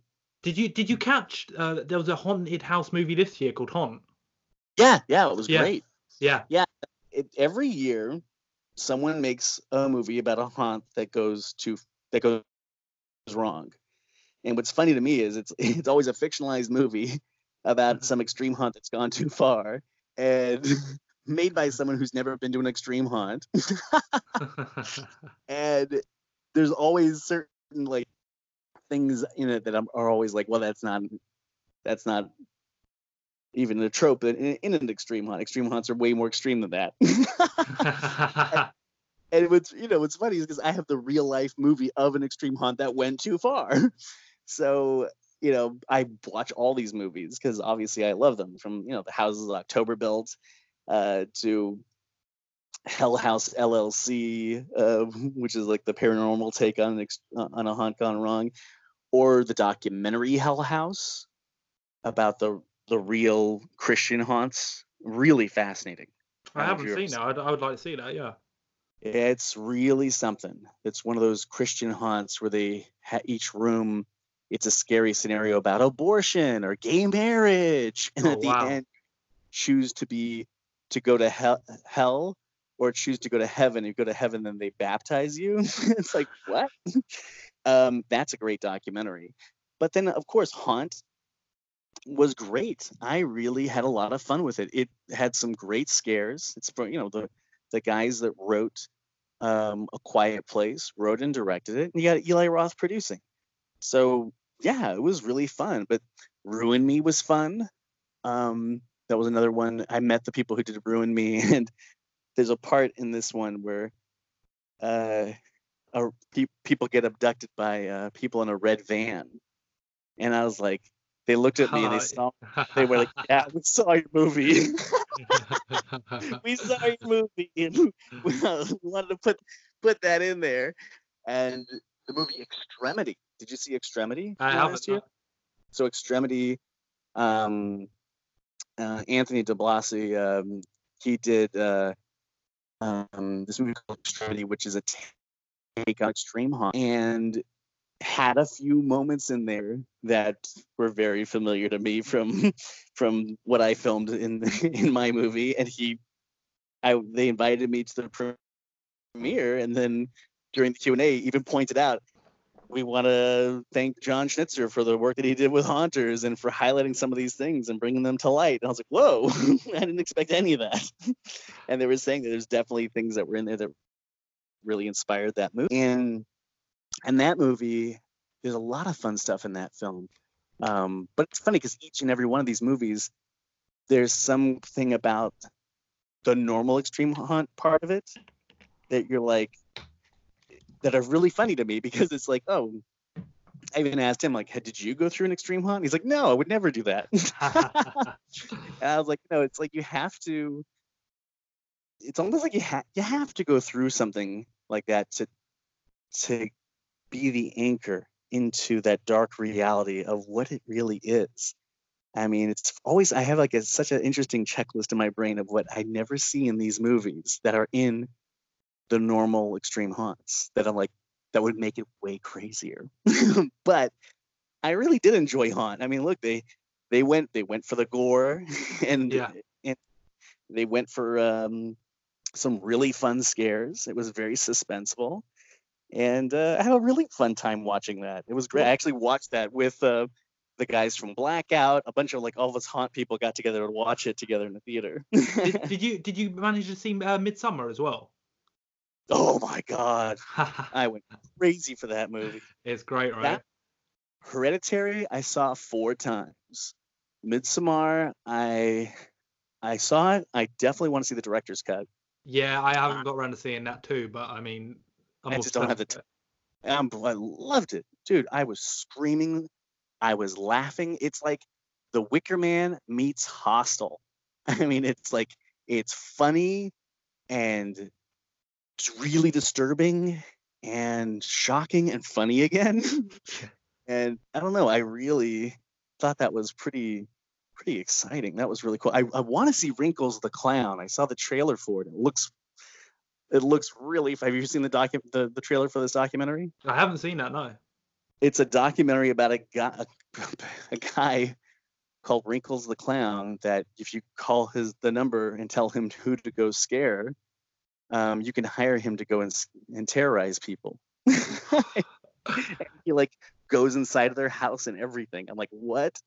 I just saw the trailer. I haven't seen the movie. I can't like say, whether it's good or not, but I saw the trailer and I freaked me out. So yeah, that sounds like a concept. Looks great. But I did see a great documentary by Alexander Philippe called Memory, The Origin of Alien. And that is fantastic. It's like, he's the same guy who did the documentary about the shower scene from Psycho. I've seen this being advertised. I'm sure it's playing here at the moment. It's in the States it's on Hulu, but who knows what it is on over there? I don't know. Mm-hmm. But it's an examination of the shower scene in Psycho, and he got Eli Roth, Guillermo del Toro. I mean, just the whole who's who of incredible people, and they filmed it all in black and white. And he captures the tone and the feeling. He's giving you information, but in the mood of the movie Psycho. Well, with Alien, he does that again, and it is, again, he's giving you information, but you're feeling it. And they even recreate some alien sets that have sparks fly down all in strobing lights while you're kind of going through the corridors while you're hearing people talk. It's really cool. But I'll tell you a movie I watch every year now since it's come out. It's a documentary that scares me. Have you seen The Nightmare by Rodney Asher? I haven't seen that either. Top of your list. The Nightmare by Rodney Asher is a documentary about people who suffer from sleep paralysis. Oh, so I have heard of this. Yeah, yes. I've heard of this. And isn't it documentary it makes you feel like when you go to sleep that night, you're going to get it. Yes. Yeah, yes. I don't know if I can deal with that, man. Do it. Let me tell you, it is. You want to get scared. You really want to get scared. You have to crank up the volume. And if you're in a place where you can't do that, then put on headphones, because the sound is very important. Jonathan Snipes did the music to that movie, and Christopher Flieger did the sound effects. I really care about sound and music. Anyone who loves horror does. And I got Jonathan Snipes and Christopher Flieger to work on my movie. which was I was so honored to be able to get them. I had a lot of great musicians and sound people. Also had uh, Alexander Burke, who worked on Dead Man's Bones. That's how we were able to get the Dead Man's Bones music. It's Ryan Gosling's Haunted House Band from 2009. We have some great music in Haunters. And every once in a while, there's sound effects that are in there that are made to kind of raise the hairs in the back of your neck at times to go with the sound effects that are in the haunts. Well, those guys did that also for The Nightmare. And there are scenes in The Nightmare that scare me so bad because as they're telling you about their nightmare, and you get this weird sound, they have this sound, this electrical sound that's supposed to be like the stimulus response that's happening inside of your brain, little things firing off in your brain. So you have this kind of electrical sound that really is at a certain frequency that just gets you to shake. They have that. And then they have these reenactments, and the reenactments are scary. They do right what a lot of TV shows do wrong. They make reenactments and they are creepy, and there's even some jump scares, and they work. And it's unusual, it's unsettling. I mean, and Rodney Asher also did Room 237, about people that are obsessed with The Shining. And I reached out to him when I was making Haunters on Twitter, and I got lucky enough that he wasn't busy that day. He got back to me, and he definitely mentored me and would answer my questions while I was making Haunters. But then when I saw The Nightmare at South by Southwest, and I jumped out of my seat, I got so scared. I was, wow, it is so exciting to see documentaries go to such incredible cinematic places, that to really open the door to a subculture you knew nothing about and give you all the emotions that a movie does, but then also take you into the dark places of a horror film that can really freak you out. It stays with you even longer than a regular horror film because it happened. It's real. Yeah. So much. Yes. Oh, and the thing I had on in the background before you called was Sinister. Right. I put that on every October. I love Sinister, but I have all this. Like Nightmare on Elm Street. I love it. This horror films it's my favorite thing. They freak me out and they make me feel good. I love it. I mean, Ari Aster's movies are designed to make me feel differently, really, really mess with my brain. But I love that can happen. I've seen thousands of movies, and that there's still films that are out there that can really affect me like that. That's incredible. I still have to see Creepshow on Shudder. I've started watching that so far. Some of it's really interesting. Some of the episodes, some of the ideas that they're going for, and it's also kind of you get some old school and the practical effects, what I just love. Some of the creatures and that is really great. I gotta check that out. I mean, I love Creepshow, and there's a great Creepshow haunted house at Universal right now. It's really fun where they actually have stuff from the original movie and stuff from the new TV series intermixed. So every time I saw something I didn't know what it was, I'm like, well, that's from the new show. I have to see the new show. But no, there's just so much great stuff that's out there that I still have to see. Tigers Are Not Afraid. I haven't seen that yet. Mm-hmm. And I keep hearing that's incredible. I've heard good things. Yeah. And Marianne, I've heard a lot of good things about. I just haven't seen it yet. But last year I saw Veronica on Netflix, the new Paco Plaza film. Yeah. Who did Wreck and Wreck 2 and all those movies. Oh, wow. That was very effective for me. I really had a good time watching that one. But yeah, there's just, it just depends on what your mood is and what you're looking for. And there's also those great, I just saw Satanic Panic, which was so funny. Have you heard of this? I haven't heard of that, no. It's a movie by Chelsea Stardust. She had her first two movies came out like back to back this year. The other one was called All That We Destroy, which is incredible. with Samantha Mathis. It's that's a part of Blumhouse's and Hulu's Into the Dark series, and that's a really good one. But Satanic Panic is with Rebecca Romijn and with Jerry O'Connell. It's about a pizza delivery girl that delivers pizzas to this mansion, and they don't give her a tip, and then she goes inside the house demanding a tip, and it's a bunch of people that are about to do a virgin sacrifice, and they don't have a virgin, and she walks in and she's a virgin. Oh, that sounds great. Funny. It's really great. Jerry O'Connell cracked me up. Was so funny, but there was also a really good one called Culture Shock. Have you heard of that one? No. Culture Shock is made by you can find her on Instagram under the name Horror Guerrero. Her name is Gigi, and for the Into the Dark series, she made a horror film about Mexicans crossing the border into America and turned that into a horror film. And really interesting, the kind of take that she had on that.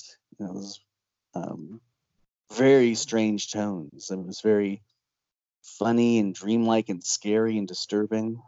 Really had a weird Terry Gilliam element to it. It was really, on a budget, not a Terry Gilliam budget.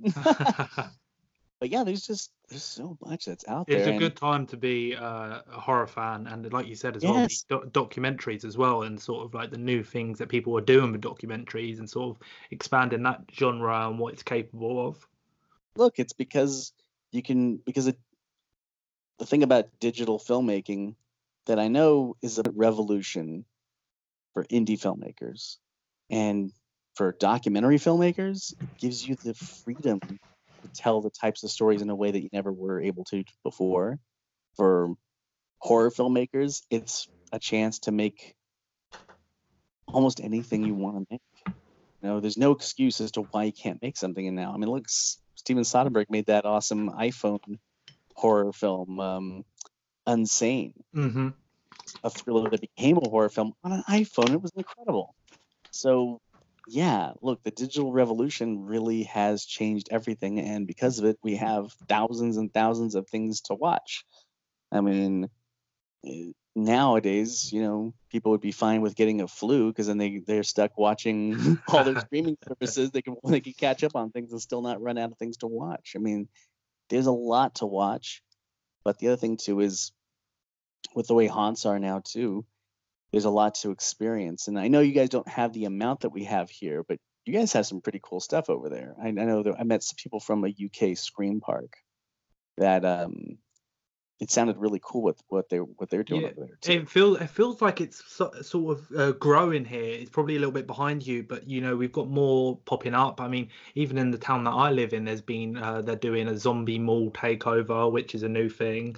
The scare park that I worked at has now expanded into different areas as well. And then about an hour from me, we've got our sort of big one where they do a Saw maze, a Walking Dead maze, and it seems like they're sort of trying to ramp up the Halloween elements here, which was, I guess, it was sort of more of an American holiday, but sort of maybe getting invested in that now as well. Yeah, in Japan, they have a year-round haunts in Japan that are really great, and it's so interesting to see their take on a haunt versus our take on a haunt. And I went to a great haunted house in Mexico last year in Mexico City, and that was having its 50th anniversary. So it's been around for 50 years at a theme park. It's 3 stories tall, really wild, crazy, traditional haunted house maze that has all the bells and whistles, and it's 50 years old. So it's I know it's really cool. It's an art form that I hope I get to see in more places, because the more people who do it, the more different takes on it we get to have, and it just it makes it more interesting. No, without a doubt. And we've gone slightly over, but I can't thank you enough for doing this. It's so interesting to sort of hear how passionate you are and about filmmaking, about horror, about the subculture which you documented, and I mean I can't wait to see what you work on next. I'm sure it's going to be Thank brilliant. Where can people find the film? Where can people find you? Well, in the UK, we're not on Netflix. We're on Netflix in America and Canada, and this is our last Haunt season on Netflix. We had like a 2-year deal, but like you can buy it on Amazon in the UK, Amazon here. You can get it, I think, on iTunes over there also. Probably the best way to find out where it's at is if you go to hauntersmovie.com. Just go to hauntersmovie.com, and then we have the whole like where to buy, and there's a list of all different places. Sometimes it's more places than what we have listed because it keeps popping up their spots, and I haven't been able to catch up on everything. But there's hopefully you'll be able to find something there, and then you can see more of our little haunting adventures and fun stuff that we do on Instagram at Haunters the Movie, and then at Facebook at Haunters the Movie. I'm on Twitter, but I'm not on it as much as I'm on Facebook and Instagram. But you can find all the other social media channels and YouTube and everything by going to our website, hauntersmovie.com. But I'm going to keep throughout the haunt season, and I'm going to be in Mexico for Day of the Dead, so I'll be sharing stuff. Wow. So, which is always fun. Day of the Dead is. I mean, I follow you on Instagram. It always looks like you're doing so much fun stuff and that, and it's quite get jealous of all the great sort of stuff you're doing over the Halloween season. Yeah, I just have to share it all because I just like, so great this is happening. Look at this. And I'm so lucky because in LA we have so many horror conventions like Monsterpalooza and Son of Monsterpalooza and Comic-Con, and there's just so much. And there's all these pop-up haunts and haunts that are advertisements for horror films. I mean, there was a haunt that was for Strangers 2 that was put on by the guys from Blackout. Wasn't there one for the It film as well, right? Yeah. Just like a house or something. It was right by me. Oh wow! It was right by me. It was really fun, and it was free. It was just like a big promotional thing. It took 40 minutes to go through. So Warner Brothers put it together. It was like a fun, big, awesome trailer you get to go through. Really fun and scary. I mean, Blumhouse did some of those too that toured around the States that were really fun. Blumhouse did a really good one with the guys from Blackout called Purge Live Fear the Night. And it was so good, they actually took story elements from that haunt and put it into the second Purge movie. It was really interesting. That's actually the whole behind the scenes of that is on the bonus features for Haunters. You actually buy the DVD as well. Yeah, I mean, look, it's on there. I mean, look, I'm a big fan of bonus features, but I hate it when they're bonus features that are just like press kit kind of stuff, where it's like that's not enough. Like I could just buy the movie and not get it, but the bonus features are so much fun. I get so many messages, people saying, "Why wasn't that in the movie? That was incredible." I'm like, yeah, well, guess what? When you put it in the movie, it interrupts the rhythm and the feeling of the movie, and then all of a sudden the movie feels like it's too long, or you start getting a little bit bored. And I have no intention on ever making a movie where there's even a moment where you feel like you might be getting bored. The one thing I believe cinema has as a responsibility, the only responsibility cinema has, is not to bore me. Don't bore me. Don't do that. And that's why the movie's an hour and 28 minutes. It is like I kick down the door and we're on a runaway train of awesome.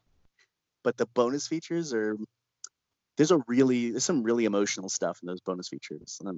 Even from the guy who created the head haunter of Universal Studios Halloween Horror Nights, you get to see the home haunt he created when he was a kid.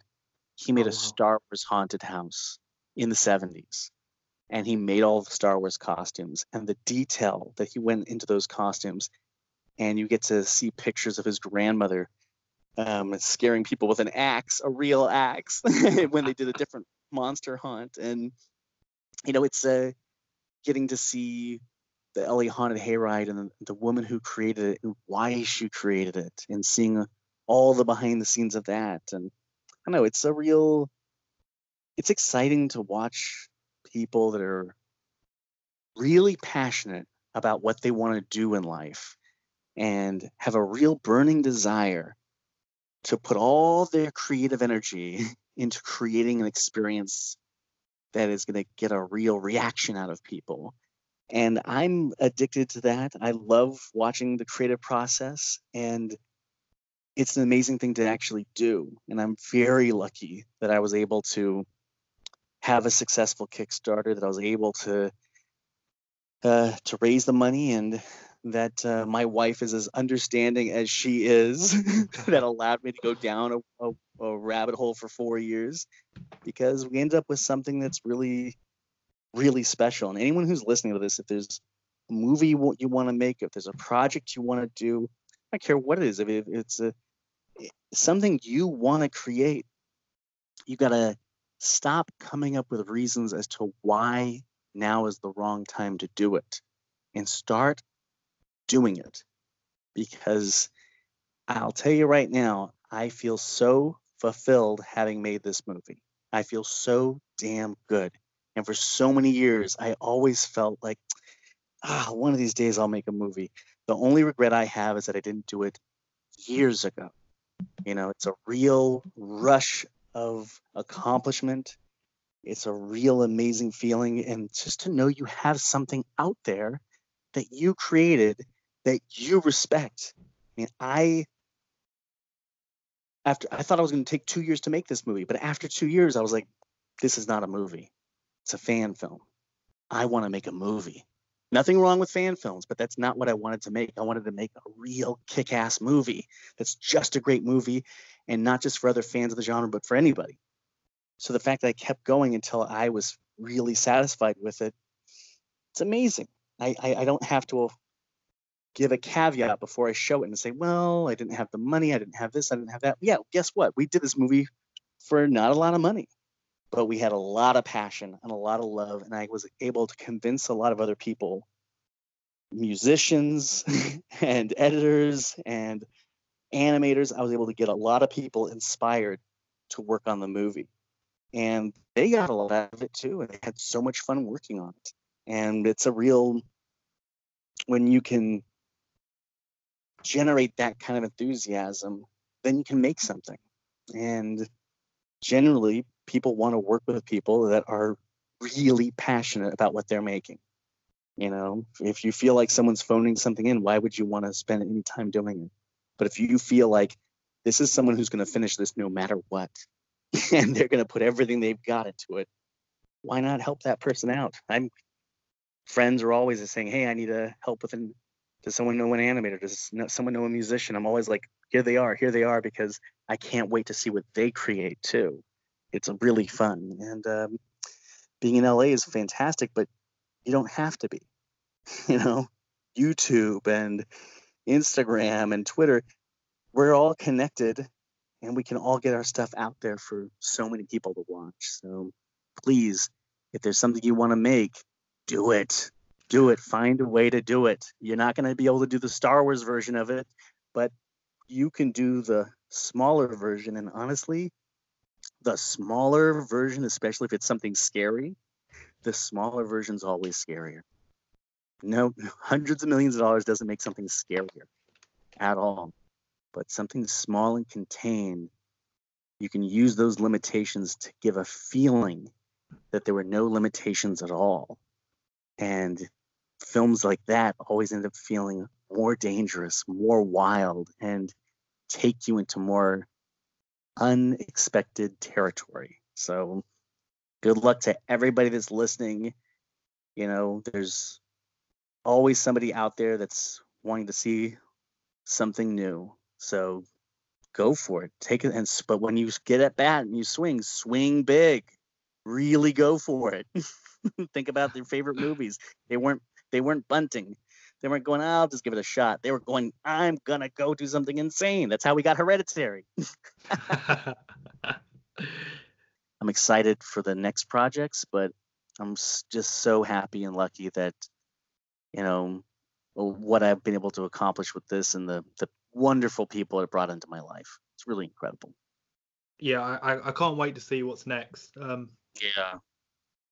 Yeah, me too.